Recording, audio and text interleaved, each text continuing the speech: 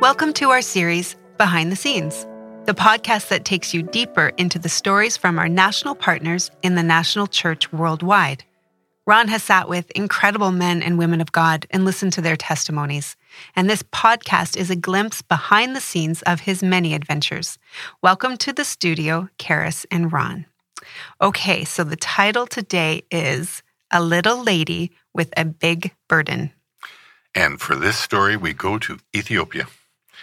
I was taken in this one day into this locale. This was in the outback of Ethiopia, beautiful area.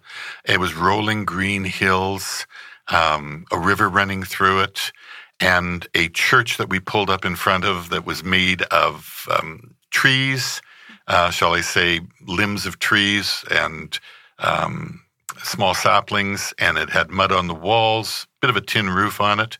And out back, they were putting on an addition that was going to be the training center, and it had a roof on it, but no walls yet, and it had bunks already made, and it was a lean-to. Probably would sleep and hold, I'm going to say 25 people. And so I was inside visiting, and we had brought in about 10 pastors, national pastors from various religious backgrounds, and they were coming in to, answer questions for me and tell me their story. So we had this. It was incredibly inspiring. And a lot of these men, all of them, had dreams or visions. And they were, in a supernatural way, drawn to hear the story about Jesus, responded. Now they were leaders in their communities. I could go on with each one of their stories for a long time. But the one I'm going to talk to you about is this little lady that I met, and I was coming out of the church, and the Bible school teaching group had just broken up as well, and we were standing there, and the leader that I was with, he says, I want you to meet this little lady. So he went and got her, he went and got me, we stood off to the side, and he translated for me, and here's the story. She was a little powerhouse. She'd accepted the Lord, been water baptized, and then her family had decided that she needed to go out and reach all her relatives with the gospel. So that meant that the sons, the daughters, the husband, etc., would stay at home and take care of the family farm, and she would be told that she was able to go to Bible school to learn how to share her faith, all the basics of evangelism and basic discipleship, learn the Bible, and she would probably be in school for that, I would say, now, people are over here going to judge this and saying, well, it's not very long for a Bible school training, but she was probably 6 weeks in training, maybe 8 weeks, and then she was going to hit the road and go out. So she was just graduating the next little while, I think, and she was going to be able to go and find her family. And this would be spread out over an area, and I'm going to say of probably in a radius around probably 50 to 60 miles in any one direction. Wait, so she was going out to find her family members to tell them about the gospel? Yes, exactly. They were scattered. In other words, they would marry. Right. But these were my second cousin. Extended family. Second cousin 3 times removed, etc., who lives over in that village. I haven't seen her in 10 years, all that sort of stuff. Okay. So therefore, she was going out to find her family. She had a huge burden. And this little lady was no more than 4.5 feet high, maybe touching 5, but that's about it. And she was just a tiny little thing. And she had a big smile on her face. So I said, so your family are letting you go out and do this? I said, how long are you going to be away on your missionary journey? It's like Paul's missionary journey. So how long are you going to be away? And she says, I don't know, maybe a year. Wow. And I'll probably come home a couple of times in that period to say hello to everyone, but I will go out and find them. I said, well, explain to me, how will you do this? Well, she says, I will go to the first village.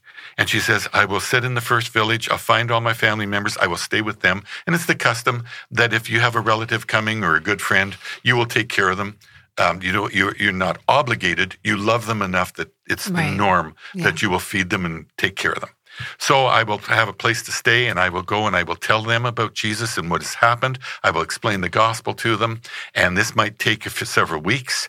And she says, and then I will lead those people to Christ, and then the pastor will follow me in the next little while. She'll get word back to him somehow, and the pastor will follow me and come and start a church let's call it a house church of my family members and their friends. And then she says, I will move on to another family, another relative. And she says, I'll do the whole thing again. And she will just be on the move, and the pastor will come and start house churches behind her. This is a very normal way I was going for to it to happen. say, does that happen all often? the time? Wow. All the time. Because the best time for a person to do evangelism is in the first 2 years of their life being born Right. again. That's the most powerful witnessing time for anybody in the world. Because after 2 years, you change your friends, you change your habits, you lose some of your acquaintances, shall we say, and you got new acquaintances in the church. Right. But that's the good time. So here she is. In the first few months of her Christian walk, it's fresh in her mind. She's had training as to how to share, what to share. She knows the basics of the Bible. And here she goes out. So she's going to do this and this and this and this and this. Well, I stood there. I was more than impressed. I was inspired. Right. This little thing going out with this burden. And I'm going to hop ahead here just a year or so. And I asked about her in time after she'd gone out. Yeah. She said, just as she talked about. Just exactly as she talked about. The churches were started. She came back home, et cetera, et cetera. Okay, now come back with me to my first meeting. So here I am, and I said, why are you doing this? And I said, I think I know the answer, but I'd like you to tell me, why are you doing this and going out, leaving your family, putting all this effort into it? And she said to me, she says, well, I found the answer to life that we have been searching for in these other religions and we're looking for in the wrong place. And she says, I found Jesus. And she says, I found eternal life. And she says, it's my duty to go out because they would do it for me. And she says, I will go out and I will seek and save the lost. And she says, that is my obligation because, get this, because I love them.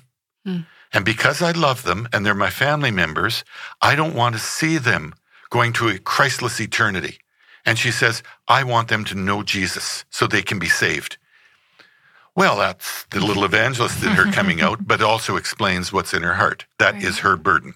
So this is a little lady with a huge burden for her family members. Why? Because they would do the same for her. I'm struck by her confidence that it's assumed that the pastor will follow and start a church because there will be a church to start. Oh, yeah. She just knew that. The confidence that there will be people who accept the Lord. Joy, we see this all over the world. This is the new definition of faith. You see, faith, as it's described in the Bible, has a substance to it. It's not a physical substance, but there is something there that the people know. The people will respond. Because they're watching it, they know there is that trust in the Holy Spirit to open their minds as the people open their mouths. And therefore, this little lady will open her mouth and tell her story. The Holy Spirit will be there. They know it. They're watching it all around them.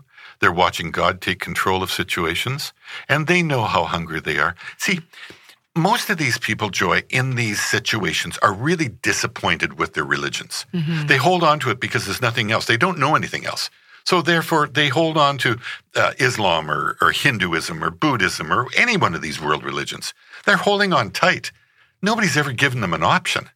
And now all of a sudden, you've got the people who have actually found the truth. They know it's the truth. It answered all their questions that their religions had. They've answered them in Christianity. And therefore, they're walking in with confidence brimming over in their lives. And that confidence is contagious. Therefore, the faith multiplies. It is a substance of a certain nature.